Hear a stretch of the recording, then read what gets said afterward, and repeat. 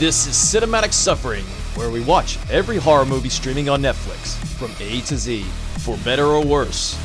Life is pain, and so are bad horror movies. Hello everybody, and welcome back to another episode of Cinematic Suffering. This is a podcast where we judge and review and judge some more every horror movie streaming on Netflix from A to Z. That's right, and judge harshly we do. We try to, at least. We like to give a fair shake of the stick at certain films, though, I would think. I think so, too. I think that we've been fair. I think we've gone into this with a positive attitude, which is a good way to go through life. Sure. I mean, starting from the first episode, I thought we were going to rip it apart when we gave it a mild tearing of the butthole. Yes, that's true. we spanked its butt just light red, not purple. So I am one of your co-hosts. I am Jason. I'm Clay. And Clay, we have a movie today that is, very endearing and seemed fun upon first seeing the title. Can you tell us what it is? Yes, it's an Indian film, the third in 7 movies. Almost half of them have been Indian films. This one is called 6 - 5 = 2. It's a confounding title. We'll see if it makes any sense. It doesn't. It was released in 2013. It was written, directed by newcomer directors K.S. Ashaka and Swarna Latha. And the actors all in this thing all speak Kannada. And this is the first movie that was ever filmed that all the actors spoke that language. So it's groundbreaking in that way and only that way. So is Kannada a regional dialect or language in India? It is. I didn't look into it too much, so I can quickly run out of steam on my know-how on this one. But it's one of the whatever you'd call it, like the established languages of India. Okay. It's considered an actual language, and I'm sure we'll get into this. But it was weird, like they would lapse into English almost as much as they speak Kannada. So that was very interesting for me. And I think we brought that up on 1920 and 1920 London. They did the same thing on those movies. They would lapse into certain English parts. It was this one, it seemed to be even more pronounced. Like they would say whole sentences. Like it wasn't even an odd phrase that didn't have a direct translation. They was like, no, we're going to be lapsing into English for the next 2 sentences, and then we're going to phase back. So yeah, it was interesting. But the film is essentially a Blair Witch knockoff. So if you've seen Blair Witch or any of the found footage movies that have inspired it, you've kind of seen this movie. Just insert really weird, plucky Indian folks, and you've seen the movie. Going into that, before we jump into it, hold on. Let me add that this is not a spoiler-free podcast. That everything we're going to be saying here is going to have to be filled with spoilers. So we insist that you watch the movie first and then come listen to the podcast, because I think everyone would get more enjoyment out of that. But if you don't, that's fine too. You're just jumping in here. Hopefully you'll know what we're talking about, especially as we start going back and forth between the names and characters, I should say. And that goes for every film, not just this specific one. But I will go back and let's talk about found footage films real quick, because we were talking briefly today, just kind of going back through Messenger, and I remember when Blair Witch Project came out and the hype that surrounded it, because it looked like this is like an actual documentary, and this theater was going to release it, and I said theater, this film production company was going to release it, and everyone, it seemed there was a lot of people that believed that the Blair Witch Project was something that actually happened. Me, on the other hand, being a wise horror thespian, not a thespian, what am I? A lover of film, a neo. I don't know. What would you call that?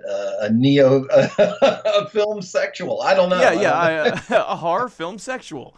And I knew it was not for real, but I did enjoy the marketing aspect, and I did think how they marketed it was amazing. And then, of course, I went and saw the movie, and I walk out of there horribly disappointed. See, I had kind of a different take on the Blair Witch Project. Maybe it was who I was seeing it with, my frame of mind. I grew up as a kid in the National Forest area of Ohio. My parents had a place just right in the woods, so I had been lost, not trapped tragically. There's no great story, but I'd been lost in the woods before, so it kind of resonated with me in that way. And I like the marketing too. It's the logical progression of the based on real events. Like horror movies have been doing that since the 60s and 70s. That old trick of this is based on real events. And I talked to dummies that really were like, did this really happen? And I said, no, it didn't. Yeah, it really did. Well, they refilmed it, but it really happened. Like, no, it didn't. None of this happened. It was written. It was written. But yeah, I think we both have us and we could probably do a whole podcast episode just on found footage movies. And what's your take on the genre just in general? Like, I've been a fan of it, to tell you the truth. There's a lot of people that aren't fans of it. My wife is not a fan of found footage movies, but I will gladly sit and watch Paranormal Activity, Paranormal Activity 2, the Rec series, the Spanish version, and there's also an American remake. Yes, I've seen it. Yeah, I can't remember what the name of it for some reason off the top of my head, but I enjoy them to a point. Some of them, of course, are ridiculous. Put the camera down for fuck's sake. But But I think I was telling you earlier through messages that, maybe in the early days of found footage, you could kind of look at it and say, no one would have the camera running during these traumatic moments. But, with the way the technology is and the way the improvements in video technology as far as cell phone cameras go and everything, that it doesn't seem that implausible that it could happen now. Well, that what comes to mind is that the standout episode of that movie that is just totally just drawing a blank. It was a bunch of dudes go out with a camera in their eyeglasses that's recording everything, and they try to make sex tapes, but instead a vampire lady chews them all up, and it was part of an anthology. Yeah. But I guess my point VHS. is.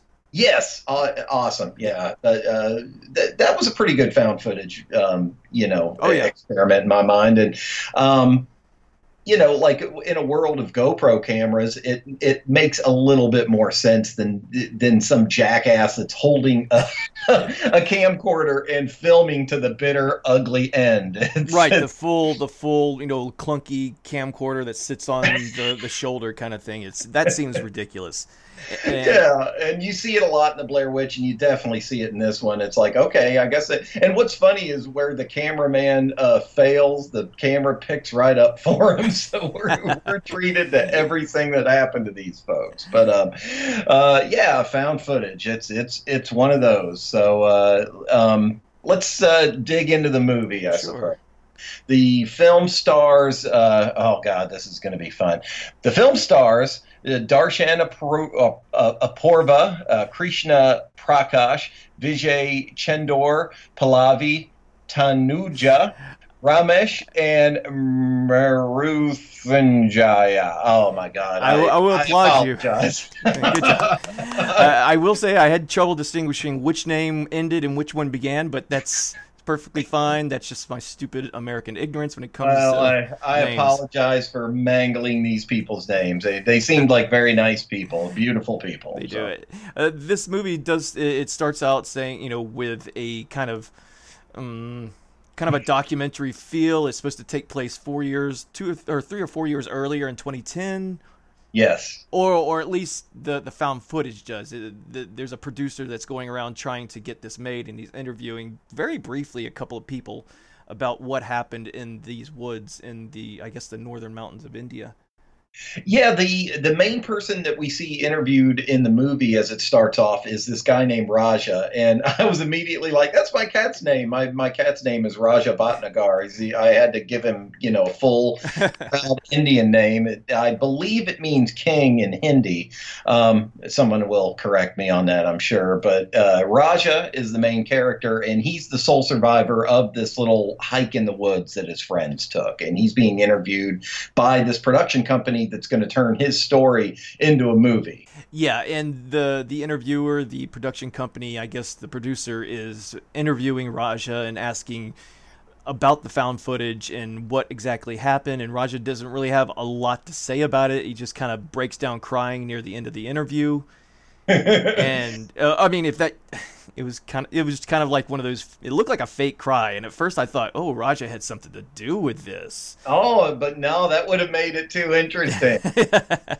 And yes, so unfortunately, Raja breaks down crying. It feels like a fake cry. Ho ho ho, boo hoo hoo. His whole acting feels fake. It's like otherworldly fake to me. The way his eyes are real wide and his mannerisms, just everything about him was strange right off the bat. Yeah, it was strange right off the bat, and like I said, it kind of gave me that suspicious feeling that Raja had something to do with it since he was the only survivor.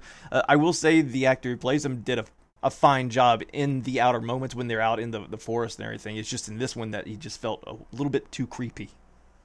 Something, yeah, like you almost get a false sense of Raja from this interview that they established in the beginning of the movie. But we quickly learned that there were 6 friends that went into the woods. Raja was the only one that came back. Raja should have lawyered up, by the way. This guy just informs him, like, we're going to make a movie out of this. Is that cool? Like, no, well, after you talk to my lawyer and we talk about royalties, you can make whatever you want. You know, I need a book deal, Jack. I'm going to. Oh, man. Yeah, so after we get through the whole interview process, we jump into, I guess, essentially day one of... Day one, we meet the 4. There's, like I said, there's 6 of them, and we meet 4 of them first. We meet Raja, who's the affable hero and the lone survivor.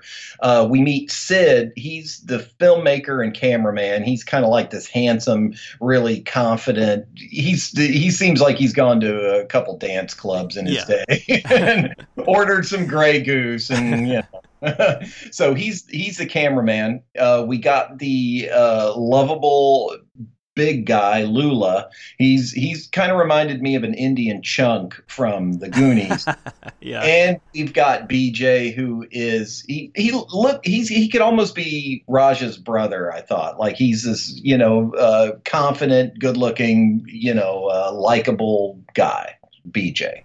Yeah, BJ, and they each have their own kind of quirks and perks around them. I'm not sure if they were 3-dimensional characters per se, but they had their, you had the smarmy, good-looking guy. You had the shy. I thought Raja was kind of more of a shy-ish kind of man, but Lula was, of course, the comedic relief. Yeah, he's fat, so he's got to be the comedic relief. We see Raja pretty much shitting in the woods the first time we see him out there. It's just, God, it just right into it. Like they go and they film Raja shitting by a tree. Like, where's Raja? He's shitting by a tree. Like, why do you know that? You guys are already way too familiar. They try to get footage of Raja taking a dump. He runs into the lake, and it's just... They hit you with a lot of tomfoolery right away. Oh yeah, there's a lot of what do they call it? Monkey shines. I don't know. They were horsing around when they should have been getting to business. That's what should have been happening. Yeah, like and I guess that it's the typical horror movie way of putting you at ease and everybody's having fun so that the horror can come in later. Oh, foreboding. It's the first big flaw of this movie is that there's a lot of tomfoolery and horsing around. And I don't want to sound like a naysayer or a Debbie Downer, but there's only so much, dick punching and, watching fart jokes and watching people try to shit on someone's head while they're sleeping that it's like, okay, this has nothing to do with the story. Let's go. When are we going to see something? Just strap in, folks. You realize right away, we're going to need to strap in for this one. Day one, so they make their trek into the wilds, and then we just kind of fade out, and it goes to day 2. I can't remember that much from day 1. I just have in my notes, intro to guys fucking around before they make their trek into the wilds. Yeah, they meet the girls. The girls are introduced. We have Priya and Suhana are the 2 pretty girls in the group. So I felt like, oh, you girls, be real careful. It's a sausage buffet, and these guys are obviously mentally ill. well, Suhana, it was established as BJ's girlfriend. Yeah, and, so one Priya, of them's off the market right away. So and Priya, it was Suhana's friend that she got with her. Yeah, I mean, six of the six main characters were likable, despite the fact that they weren't very well drawn. I guess it was so weird. Just I don't know whether it was a cultural thing that's just the way that people act with one another. It seemed very weird. There was a lot of ball busting between the guys, calling each other idiots and fatso, and I just, I mean, I know me and my friends and me, we fuck around a lot and we bust each other's balls, but if someone kept calling me an idiot or fatso or some derogatory term that I did not like and they knew I didn't like, there'd be problems very quickly. But this is like my time is limited. It's one of the lessons that older people learn in life is you excise those people from your life. I never would have gotten caught up in this camping trip because they would say Lula's going. No, man, I'm out. No Lula for me. I'm out. He's a dick, and I don't enjoy him calling me a skinny waste turd bucket, whatever. I don't know. And he wakes up. It's this one quick scene that we got to talk about for just a second. Is they wake this dude up by levitating his balls and butt over Lula's face, his sleeping face, and I was just Raja would be off. It'd be off at that point. Yeah, Raja says, "Oh, I'm naked. I'm gonna."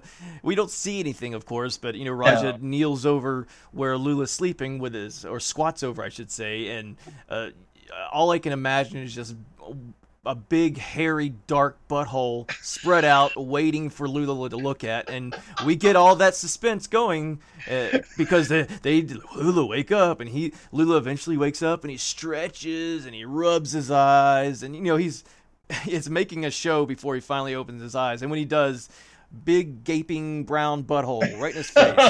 And then he gives Raj a rim job. No, that doesn't happen. But it was so weird. And again, I don't know if it's a cultural thing. Like that's just the way Kannada people pal around. But if one of my friends did that to me, I'd be like, man, we need to, that really fucked me up waking up to your that shit happens, dude. I haven't been a part of it, but I've seen it happen, and frankly, I'm embarrassed for myself that I didn't say anything. But what are you gonna do? Let's see how this unfolds. So, you're right. It kind of does just smash right into day 3. We're getting there's a lot of padding. They get set up. They buy their camping supplies. They talk to Raj's dad. There's no point in us doing that. Just Raj's dad basically is not a fan. It's like, this guy's a shithead and you're all going to die in the forest. He doesn't say anything important. No, he says, "Oh, Raja, I've tried to get him married," and everyone asks him, how many women have you introduced him to? And the father, I think it might be the uncle actually. And was it? Yeah, and he says 45 women, and Raja's turned down 45 women, and everyone starts, giving Raja shit for that, and he's just kind of looking downcast. I'm like, I wonder why he's turned down so many young ladies. Whatever could it be? Never comes up, but I have a theory, and it has something to do with him putting his brown eye on his friend's nose first thing in the day. Not that there's something wrong with that part. There's nothing. There's something wrong with putting their brown eye on someone's nose in the morning, but you have to get signed affidavit saying it's cool. Yeah. But yeah, day 1, 2, and 3, they just kind of push through, and I think on 3 is actually when they go out and they start taking selfies, and Lula, of course, being the big guy, starts bitching and moaning about walking all the way to this peak that BJ points to. He says, we're going to walk all the way over there to that peak, and Lula, but to be honest, I'd be bitching about that too. I was like, dude, that's far away. We're not going to get there by any time soon. Like, I'm on this trek because there's girls, and I thought we were going to get drunk, smoke pot, and maybe try to get laid. But if the laid thing is not on the docket, fine. But I'm not traipsing all over Hell's Half Acre. Fuck this. And he even makes some kind of comment like, you guys are going to be dragging my body back. And I was thinking, oh, you big silly, you're all going to die.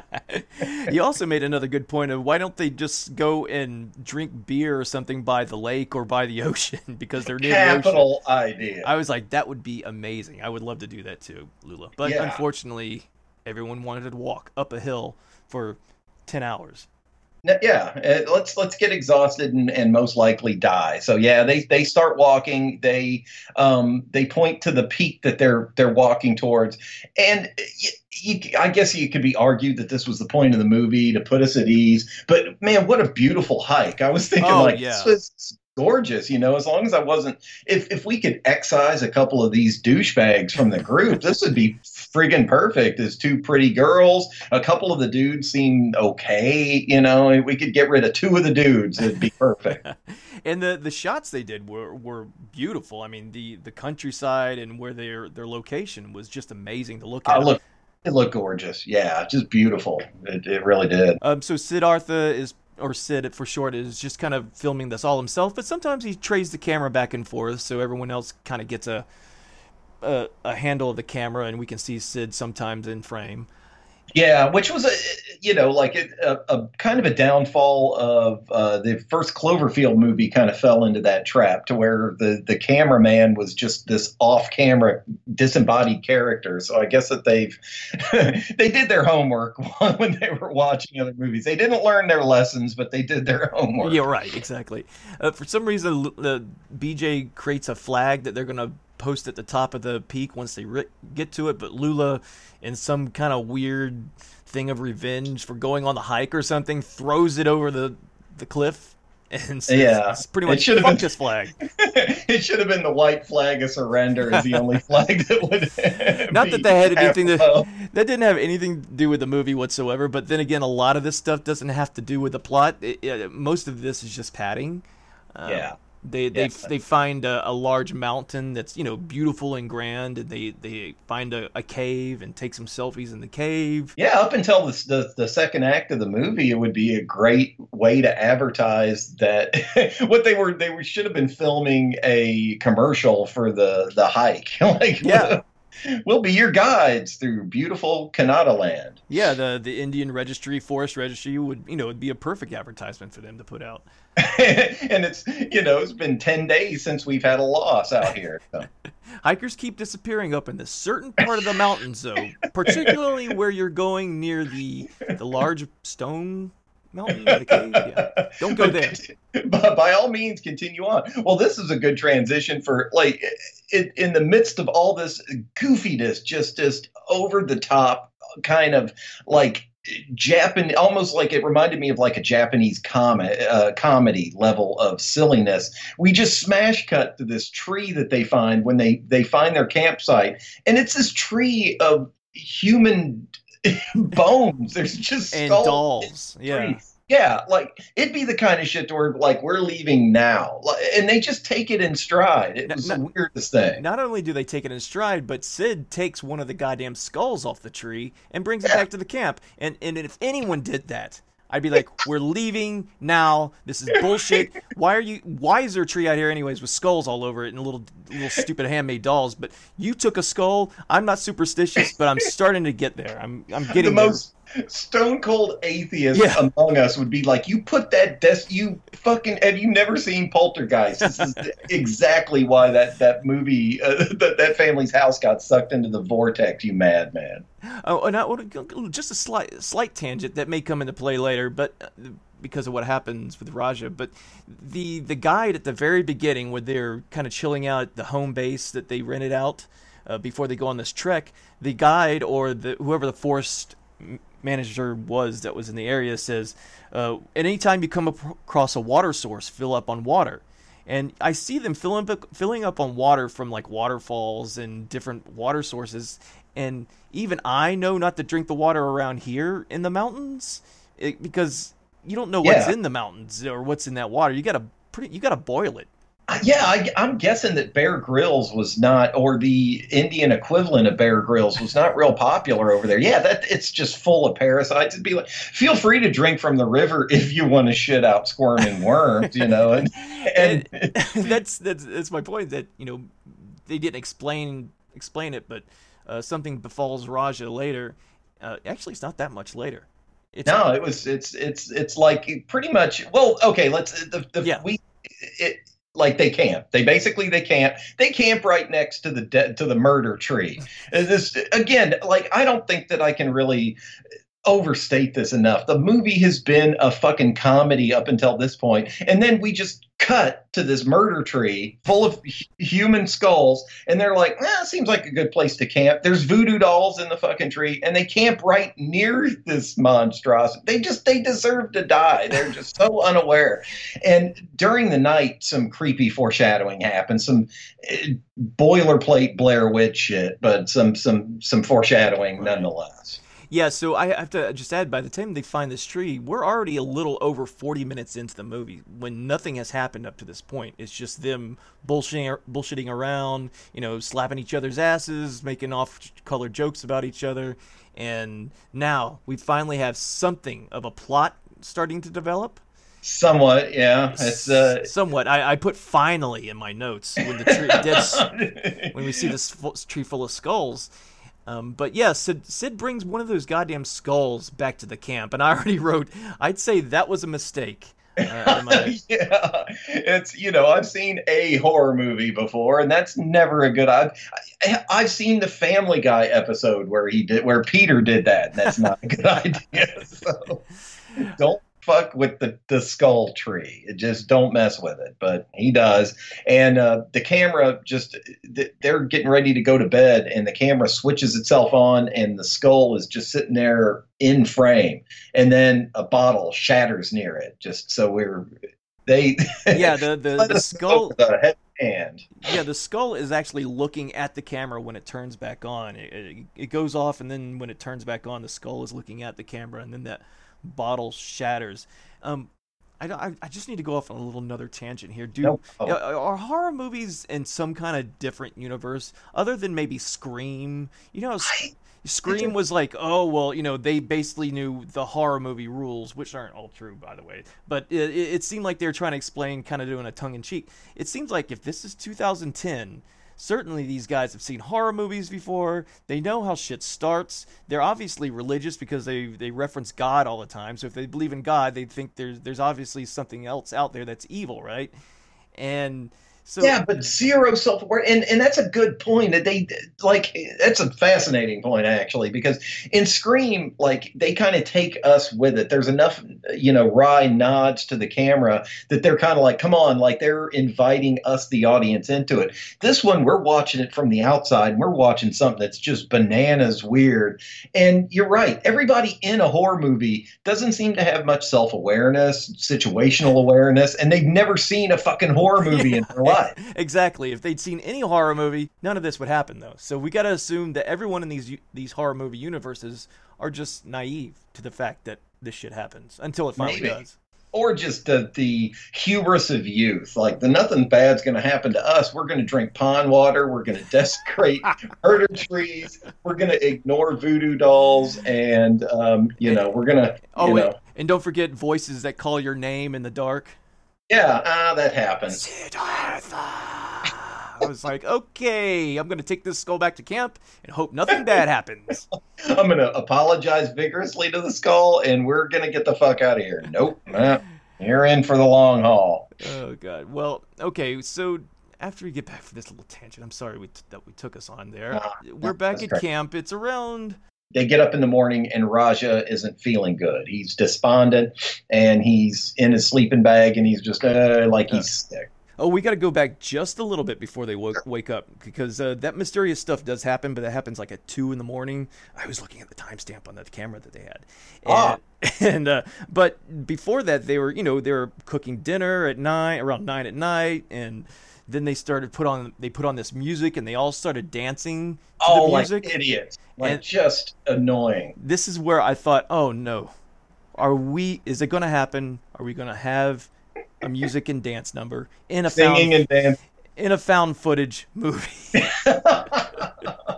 Thankfully, no. They don't break the fourth wall the same way that 1920 London did to great comic effect. It's just they just basically flounder around like a bunch of shitheads. They dance the way the Snoopy or the Peanuts characters dance in the Christmas special. Just this spastic flailing of limbs. Yeah, and I was so happy that it didn't turn into that. That was at 47 minutes in. You miss, well, I mean, that they had to have been biting their own cheek. I bet you, like another side note, they made a Hindi remake of this movie, and I bet you that there's a song and dance number in that movie. It's gotta be. They can't not have done it. So they go to sleep, and the thing with the bottle and the skull happens, and we flash into day 4. And this is Sid actually goes back to the skull tree with the camera and walks around, and he finds a fresh new doll is on the tree that wasn't there. Two new dolls. Yeah. Two. Yeah, there's two new dolls Yeah. in the likeness of the girls, Priya and Suhana. And again, he's just like, curious. Moving on. So yeah, Sid goes back to camp, and we see Raj has a fever, and he's come down. He's very sick, and I'm just thinking, boil that water, bro. Gotta boil that water. Yeah, it's your fault. Like, and so being the good friends that they are, do they stay with him? Do they go to get help? Of do course. they try to walk him back? No, they fucking leave him. They just leave him. They're like, well, okay, try not to die, Raja. You sit here and you sweat and you bleed out the ass, and we're going to go to the peak and then come back, and hopefully we don't find a corpse. They don't leave anyone with him. They just leave him. They just leave him there. BJ kind of kneels next to him, says, we're going to go and we're going to leave you here. We'll be back by 10. And by 10, I'm thinking 10 o'clock at night, you're going to leave him there for over 12 hours? Because they're up in the morning early to leave. And if I was Raja and I was sick like that, I'd be like, fuck you guys. Fuck you assholes. I'd be coughing bloody stool in their face. I'd be like, I'm fucking out of here. If I'm not here when you get down here, I'm taking the truck and leaving your asses. I'm gonna lick all of your water bottles. I'm gonna spit dysentery in your eyeballs. I will curse you to the end. What shitty people! Like, that is just so irresponsible. But anyway, they just leave Raja. I mean, we know from the beginning of the movie that he makes it, but right. It's a surprise. I mean, I guess ironically, that was his only saving grace, was being left. I think that he was right on the dividing line. One more step past that tree and you're dead. But there really was no reason for him to come down with a fever or be sick in the first place. I mean, it was mentioned that he drank a lot earlier the previous night, but even they mentioned, drinking a lot doesn't give you a fever, which is, I guess, basically true. So, I mean, and if it was truly drinking the water that they've just been filling up randomly at streams and riverbanks on their way there, then why isn't anyone else sick?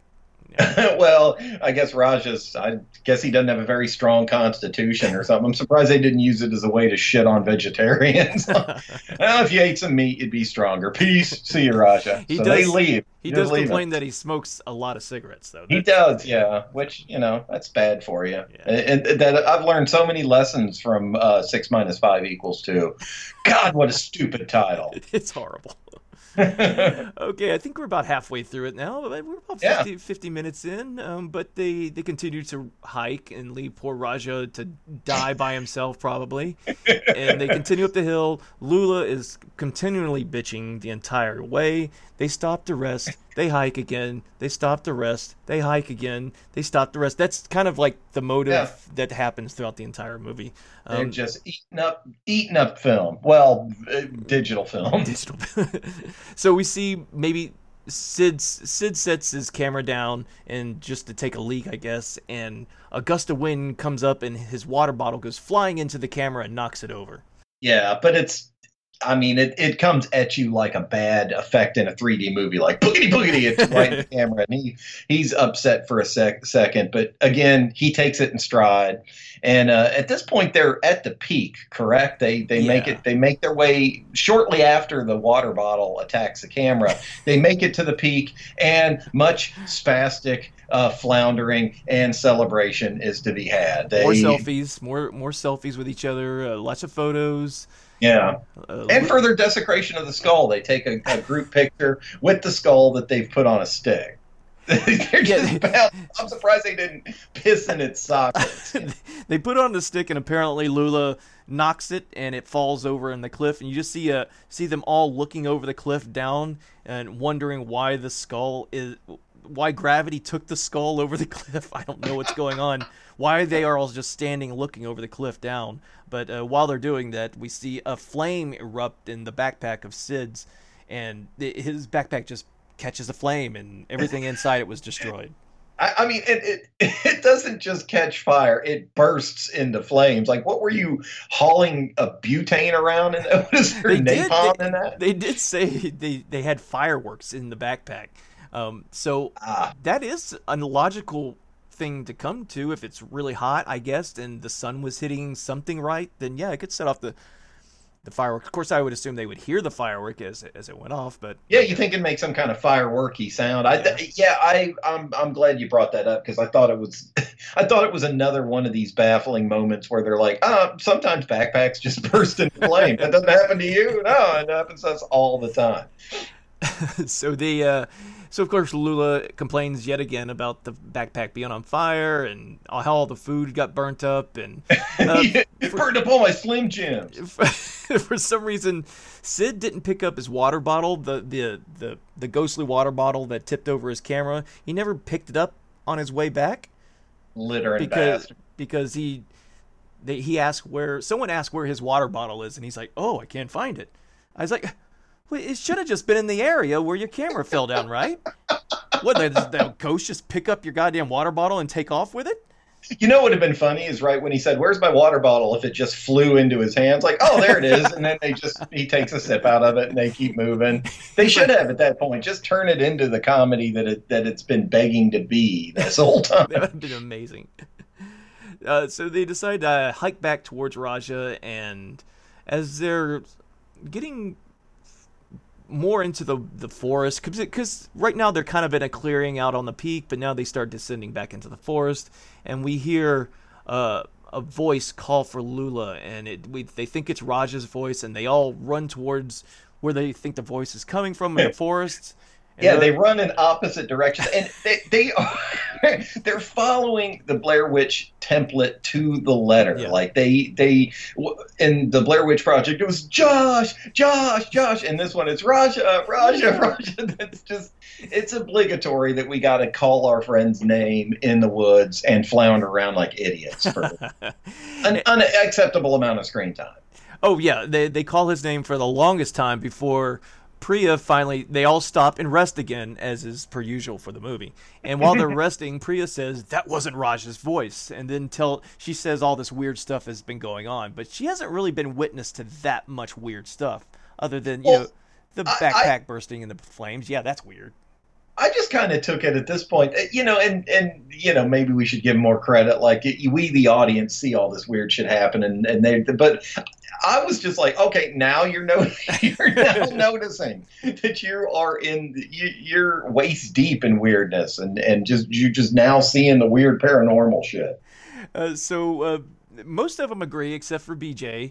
BJ's the pragmatist here, or the I guess the guy who doesn't believe in ghosts. And he's the skeptical one of the bunch. Because everyone kind of agrees right off that Priya is right on the money about ghosts. So BJ, being the intellectual he is, knows how to communicate with ghosts, and he takes a can and places it in the middle of their clearing, and he says, "If there's a ghost, this can will tip over. If there's not a ghost, well, it'll just stay there." So he puts it there, and they all stare at this can for about a minute. I think they learned that trick from Neil deGrasse Tyson. It's very scientific. He's definitely using scientific method. He had to come up with theory first, or hypothesis, and couldn't be wind or the fact that I set it down unevenly. It's ghosts if this canister falls over. I think they were even watching Priya. There's like a reference that watch her, because make sure she doesn't make a move towards it to tip it over or something. Like there's some kind of distrust there because she said it was a ghost. I don't trust her. That ghost believer will try to ruin our little experiment here. So instead of the can actually getting tipped over, after we were all sitting there watching this can too, and finally it actually explodes. So It explodes. Yeah, it's no hyperbole here. It explodes in a cloud of vapor. It's like it was filled with a small low-grade dynamite or something. And of course, everybody shits the bed and they run off in opposite directions. Like Kermit the Screaming. Frog, Kermit the Frog flips Yeah. out, flails and starts, oh, no, no. That's kind of what it was like. Yeah, they all run away screaming through the woods. The camera is shaking as Sid is carrying it, and it's just chaotic. And then they stop to rest yet again. Screaming and floundering through the woods burns up a lot of calories. It So does. they rest, and Sid hears the ghostly voice again, whispering his name.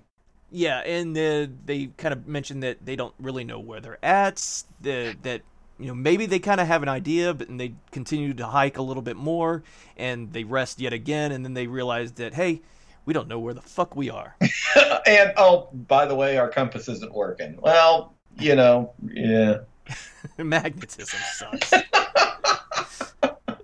Again, it'd be funny. Shaggy Two Dope just drops out of the trees and gives him a lesson about magnets. God, that's such a shitty old reference, but So we have more resting and more hiking, and then they rest again, and they finally realize that they've been wandering in circles. yeah. And Lula, All the stuff, yeah. It's like, have you seen The Blair Witch? Well, you've seen this movie too. Yeah. It's like all the same stuff. There was one part that I kind of liked. Like Sid complains that his back hurts, and he's got this just laughably bad stencil of a monster hand on his back. It looks like something a kid would do. You put your hand down and just spray paint it over. It always missing his little turkey head where the thumb goes. yeah, I was expecting some kind of deep claw mark or a gash or something, but it just looks like a painted handprint that some kid would do. And yeah, and moving on from that too,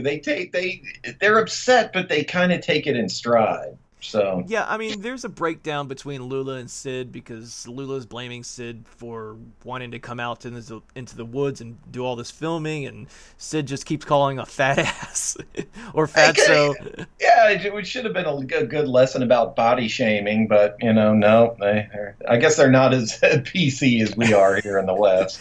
It's like Lula's like, Sid, you're the one who brought us out here. Now we have no food and water, and it's all your fault, and you're doing this. And Sid's pretty much, well, you're just a stupid fat ass.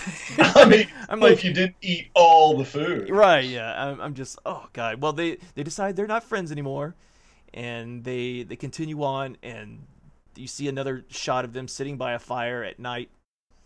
And All upset, just sad pandas, the lot of them. And then BJ asks the girls to leave because he has to pee.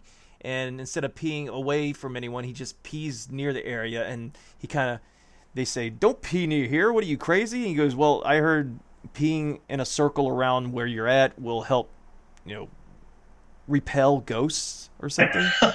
Well, like, and it also helps is not taking the skull from the murder tree. Yeah, if you just not taken that goddamn skull, maybe even returned it, had the plans to return it. Maybe this murder tree was like, you know what?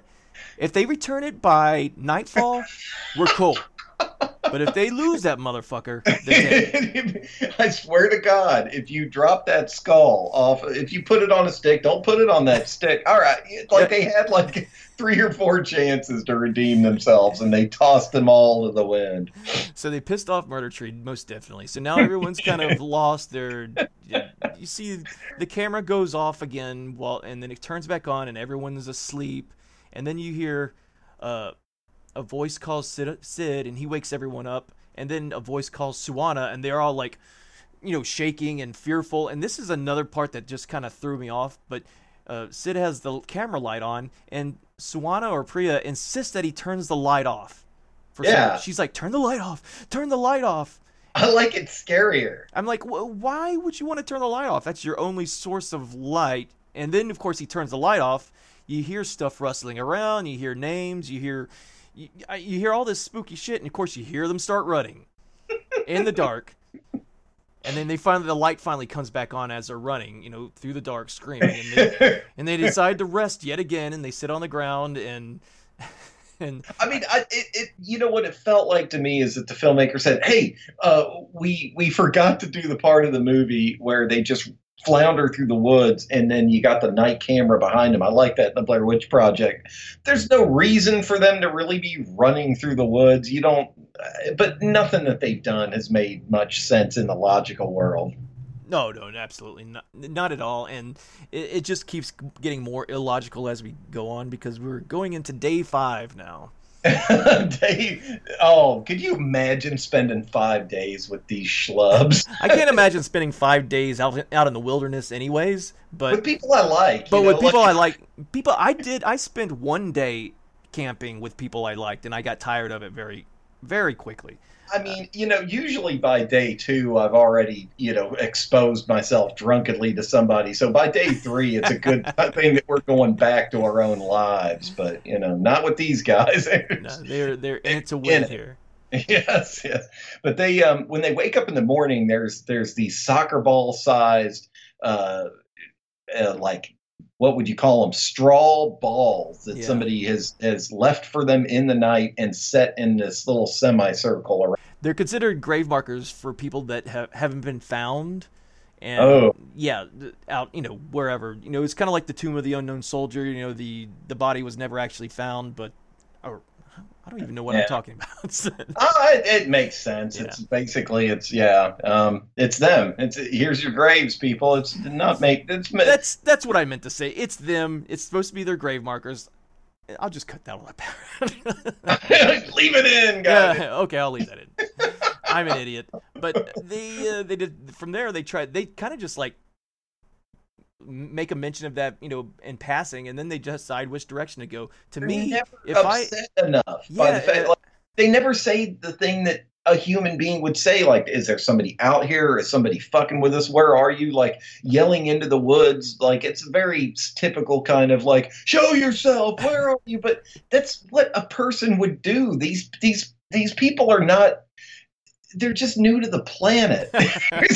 It's like I said, it's this whole other world that they must live in the horror universe that they're so naive. Because, if let's put ourselves in their place. If we were on camp, we got lost, this shit starts happening, then we wake up in the morning and there's 5 grave markers, and we know what those grave markers mean, and there's 5 of us. I'm looking around going, did one of you guys do this? None of you guys did this. Holy shit, we need to fucking leave. We're gonna die.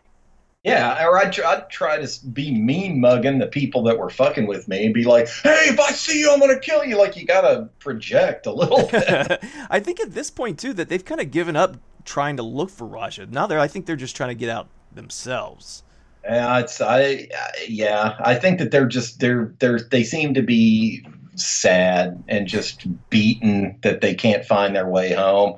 Lula goes up in a tree. He climbs a tree and he proclaims that he can see the mountaintop around this time. And then they all cheer because they're fucking dumb. Yay. But we also see where Hooray. There's also a point where Priya feels like crap and you see her kind of walking weakly and then she passes out. And then Lula and BJ go to find water, and then BJ calls for Sid and Suwano, who have been staying with Priya during this time, and then they leave. The camera's still on, of course, and every time something weird is about to happen, the camera switches from color to black and white. Yeah. And so that happens, and all of a sudden we see Priya's body after a few seconds of just sitting there. It leaps up, levitates. Yeah, she levitates above the ground. And then the camera, like, cuts back, and then she just falls back down to the ground. Like, you'd think it'd give her a mild concussion, or you think she'd wake up going, did you guys just boot stomp the shit out of me while I was sleeping? What happened? It's a cheap effect, to be sure. Especially when it went back to the ground, you're like, no one fell anywhere. It's a weird mix of bafflingly unexpected and then just painfully expected in this movie. Like, exactly what's going to happen, but the characters are so fucking weird. But they keep going. Priya eventually wakes up. She says, how long was I out? And they say half an hour. She's like, half an hour? Oh, geez. And then she gets up and walks fine. So Yeah, yeah. So they continue to hike, and they come full circle to where that can blew up, that little clearing, and they So decide they've been they decide going in circles. yeah, they've been going in circles. So they decide to yell for help. Help! Help! We get about a minute of them yelling for help, which surprise doesn't work. And, and then that's where we see Lula kind of looks up into the trees and starts climbing, and he says he saw the direction where they need to go, and they all do their half-hearted celebration. No, they didn't do half-hearted. So they actually did full-hearted celebrations. Oh, they leaned into it. Yeah, we get some top of the mountain kind of celebration floundering. So Sid tries to make friends with Lula again, but Lula kind of accepts his apology, and they're kind of ribbing each other, and all of a sudden Lula just kind of starts walking weird, and then Sid's foot gets hurt or something, but we see Lula facing a tree behind. Yeah, he's doing the Blair Witch tree thing, like, or the just he's Lula is grinding his face into the bark of the tree, and just he turns around. The effect isn't very good. It looks like some Party City stuff that you could just stick on your face.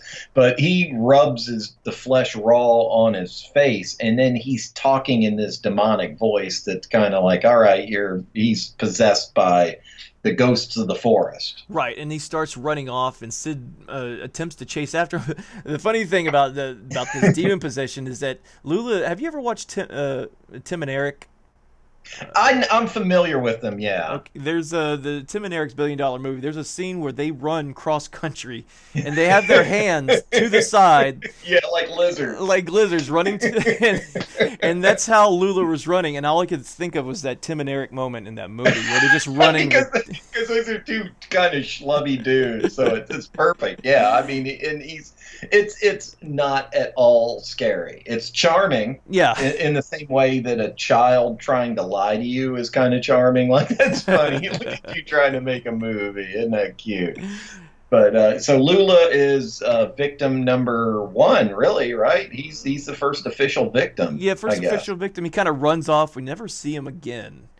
We do see him briefly another one of those annoying scenes when the camera sees things and the audience does, but no one else does. We briefly see Lula hanging from a tree. So right, he's done been got. He's done been got. When we say hanging by a tree, he's just kind of tied to the tree a little bit. Looks like. Just kind of hanging there. I didn't see anything around his throat or anything, but it was a brief thing. It was like Sid was dicking around with the camera, and then you could see behind Sid that Lula's body was in the tree. Right, and so now we see that the group had tried to locate Lula, but so they decide to rest yet again, and then we see them asleep, and then the camera turns back on, and then it turns black and white, and then we know something's going to happen, and all of a sudden something starts choking Suhana, and basically drags her away into the night. Yeah, an invisible force chokes her, drags her, and then how did this happen? She gets choked. They gets dragged off into the woods. And when they find her, she's got like these fizzing, bubbling wounds on her, like the Alka-Seltzer monster had been attacking her or something. It was, Yeah, they find her with all these wounds on her, and you think, I thought she was dead, but apparently she wasn't, so they just pick her up and take her back to the campsite where they're at. Priya, of course, is like, we got to get out of here, but they've kind of already been saying they need to get out of there. Go where? And go where? Yeah, they've been walking around in a mile-long circle for the half of the movie. For some reason, something happens to Priya's knee. Nothing really comes of that, but they continue to walk. And she's a drama queen. She just being included.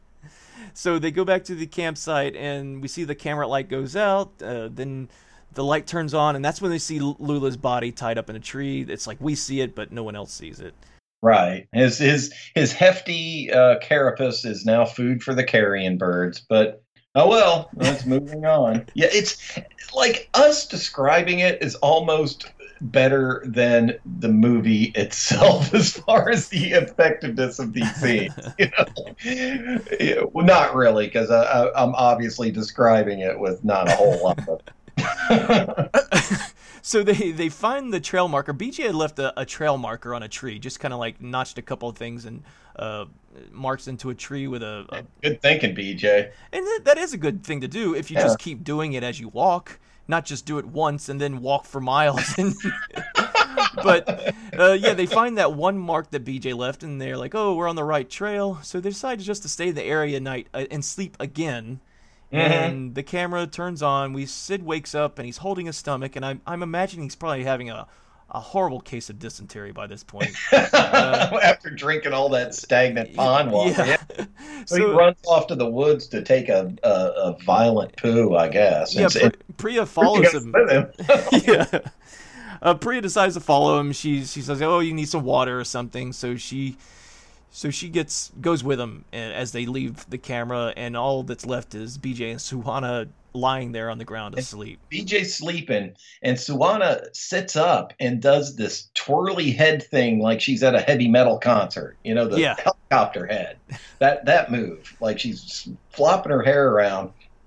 It's not scary. It's not scary. It's like, well, yeah, this is something I do at a Motorhead concert. But... Yeah, I know. It's something I do during the guitar solo that's really wicked. So then she gets up, retrieves a big rock, and just smashes BJ's head flat with it. And he flounders around like a trout out of water. It's pretty funny. Yeah. It's to not be funny, but I was chuckling.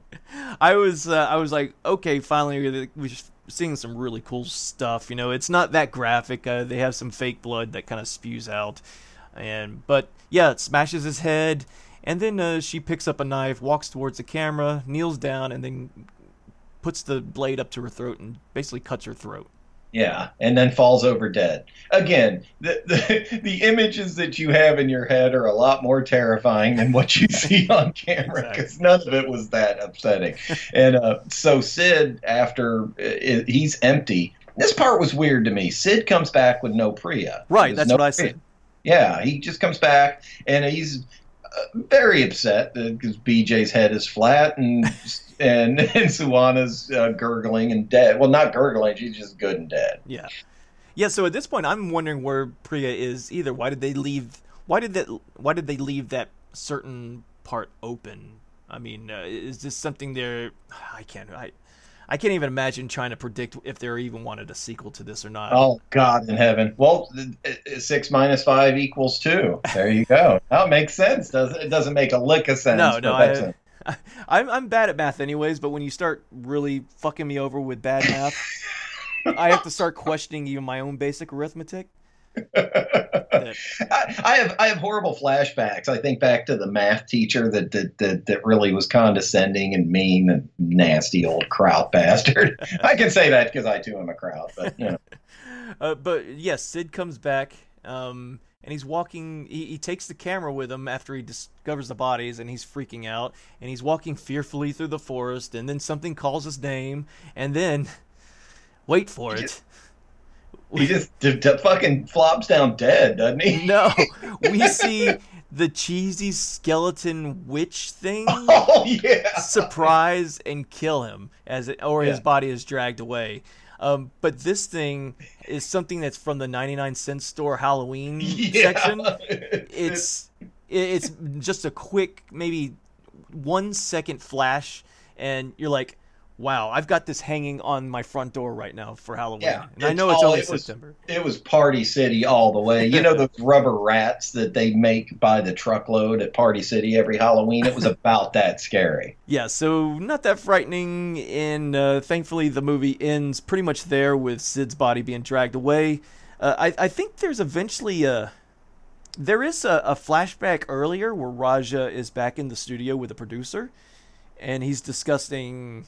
Oh, that's right. He basically he explains that I woke up, I went back to the whatever you call the custodians of the woods, and then they called out the troops to go and find my missing friends. He basically fills in that little piece of exposition that we probably would have been fine with or without. Yeah. I would assumed. Well, I mean, I would assumed he was just dead. You know, that would be a basic. Of course, then it wouldn't be what 6 minus 5 equals 2. After it would just be 1. It would be actually math that works. There was another part of this movie that I just now thought of that, and it's kind of a running theme throughout this. It for some reason it bugged me, and it's kind of it's a non-issue at this point, but throughout the beginning part of the movie, there's all kinds of near nudity with the dudes. They're walking around in their bikini briefs and they're damn near skinny dipping. And in one part of the movie, the group makes their way to this beautiful waterfall and they all splash around in the water. And the dudes are all half naked, but the girls are just wearing their clothes, but they're still flopping around in the water. I'm like, you guys are you're gonna be all chafed and uncomfortable as that stuff dries, like I don't want to be a creep or anything, but like we'll turn our heads just Yeah. It seemed weird. I don't know if it's a cultural thing or if just female nudity is a big old no-no in that, but Yeah, that might be the thing. It might be just a cultural thing, but yeah, it's weird. It's just like, the guy swimming in his underwear and t-shirt, or not his underwear and t-shirt, but like jean shorts and a t-shirt. Well, and the one dude was wearing like black bikini briefs. I was thinking like, and I'm a fucking creep, but I was thinking like it'd be nice if we could see her in that. But okay, no, thanks, movie, for absolutely nothing. Not even a momentary reprieve from the dumbness. But well, I mean, we got to see some good booty shots. So. Yeah, they were beautiful women. Oh, I was talking about him. Yeah. Oh yeah. If that's what you're into, yeah, But yeah, it's the uncut version we see from Lula's perspective. That would be a grisly scene. Oh God, I died just a little bit inside. So. That's because you're imagining it. Thankfully, the movie does end with Sid's body being dragged away, and we have the producer or a narrator talking about how the people were never seen again, or so the 5 of them were confirmed dead, or 4 of them were confirmed dead, and Priya was just considered missing. Yeah, and I mean, just it's laziness. It's one of everybody's justifiable frustrations with these found footage movies is that they get away with murder. There's no soundtrack, so you save how much money by not having a score. You can get away with the amateurish cinematography because it's a found footage movie, and all of this just chewing up the scenery, just sitting there with nothing going on, is done under the pretense of building tension. But it's just sloth. It's just laziness.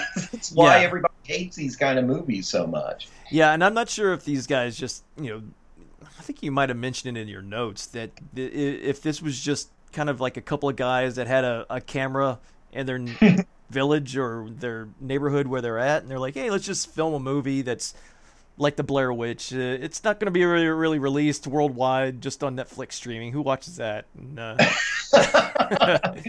mean, maybe a couple of dumbasses in America will do a podcast about it. I'd be willing to bet that other people have reviewed this movie. I try not to listen to any of the other reviews that are out there that we're of the same movies we're doing. I don't want to be inadvertently influenced. No, I don't either. But it seems like one of those little passion projects just from a filmmaker that wanted to do something kind of like 13 Demons, where you saw it was kind of a small little project, independent project, and they did it. So more power to them. It looked like a fun film because the terrain was beautiful and they got to hang with in beautiful regions and locations, and they're probably all friends. I mean, I bet just the home movie footage that they filmed of them at the after parties was probably a lot more fun in some ways. It's obviously I'm shitting all over it, but it was charming in a way too. It was goofy and silly and just painfully predictable. I wish that people would stop trying to use other movies as the template to make their movie, and it seems to happen in Indian movies a lot. They like, let's make the Blair Witch Project, but the Indian version of it. Let's make the Exorcist, but it's our version. America does that too, and I always hate it. Yeah, and like I said, I don't want to shit all over the movie either. There's some charming moments, and I did like the interaction between the guys and everybody. I thought they had a great chemistry together. They're all joking, and I actually I was smiling during those parts, but at the same time, nothing of that was advancing the plot in any way. No, so that's the part that was frustrating me. I was like, oh, this is really a fun time, and I can get it, but what does this have to do with the movie? Yeah, if it was a stand-up comedy show, you wouldn't have laughed once, unfortunately. Right. But when it comes to laughter, I was laughing accidentally. They didn't realize what they had. They had a comedy, and they just didn't know it. Okay, so I guess that ends 6 minus 5 equals 2. Yeah, and we're at a very important benchmark in the podcast. The next movie that we have is called A Dark Song, and it's our first one with an actual letter. Oh my God, we are jumping into the A's. Yes. I'm very excited. I'm very excited to get too. out of the numbers. This has been 7 weeks we've been in the numbers, so now we're finally jumping to the A's, and I think you're doing some new artwork for the A's. I am. In typical me style, I'm working on a piece of artwork that has nothing to do with the A part of it. I'm doing something for Facebook. We can use it for the A's. We're doing the character, and it's going to be the new header artwork for a little while. So that should be fun. It's a lot of horror movie icons in one picture. I hope people like it. Yeah, I think the idea was that as we progress through the different letters of the alphabet, we're going to have different thumbnails for each episode. So please come by the SoundCloud page or the Facebook page or even Twitter, and that you'll see the new artwork there, and hopefully you will enjoy it, because sometimes it will be gruesome, sometimes it will be even more gruesome. That's right. Yes. A is for acid, or A is for what other words start with A that we can inflict upon our poor man? Armadillo. Oh no, I'm thinking of the dictionary, but aardvark. There we go. So I think that brings us to what was the next movie it's called A Dark Song. A Dark Song. Any idea what it's about? I have seen it. So it is about it is a paranormal thriller, and I don't want to give out too many spoilers, but it's a competent movie. I'll say that. Like it's I think that we're going to enjoy reviewing this one. Awesome! I can't wait to queue it up and give it a spin this week. Absolutely. But thank you, everybody, for joining us for another episode of Cinematic Suffering. This has been such a great time. I look forward to doing this every week. I do too. I really do too. I hope that the people listening, all 10 of you, enjoy it too. Yeah. And if you're listening from another country, like you guys, I've noticed when we've reviewed 1920 or 1920 London, and I know it's probably going to happen with this one, that we do get a lot of views from India and Bangladesh and around that area, even some just from the Asian countries, and we thank you. I hope we're not insulting your culture. Well, I hope not too, because we from the bottom of my heart, I appreciate the little peek into other people's culture that you get from movies that are done in other countries, and we've enjoyed them even when we criticize them. It's been a fun experience, and we feel like we spent time with those characters, which I enjoy. So yeah, absolutely. So again, thanks everyone, and we will catch you next week. All right, peace, y'all. Peace. Take it easy, guys. Hey guys, just a few plugs and shout-outs before we end this episode. Clay is an extremely talented and twisted comic artist, and you should visit his pride and joy, hboyz.com. That's HBOYZ.com. If you're a fan of death and black metal, check out Jason's band Gravehill on all social media platforms, as well as his doom metal project, Stygian Crown. Music was provided by Face X Hugger. Check out Face X Hugger on Bandcamp and Twitter for more synthwave, horror-themed music. Questions, comments, and hate mail should be directed to our Twitter account @CinematicSuffer. Thanks for listening.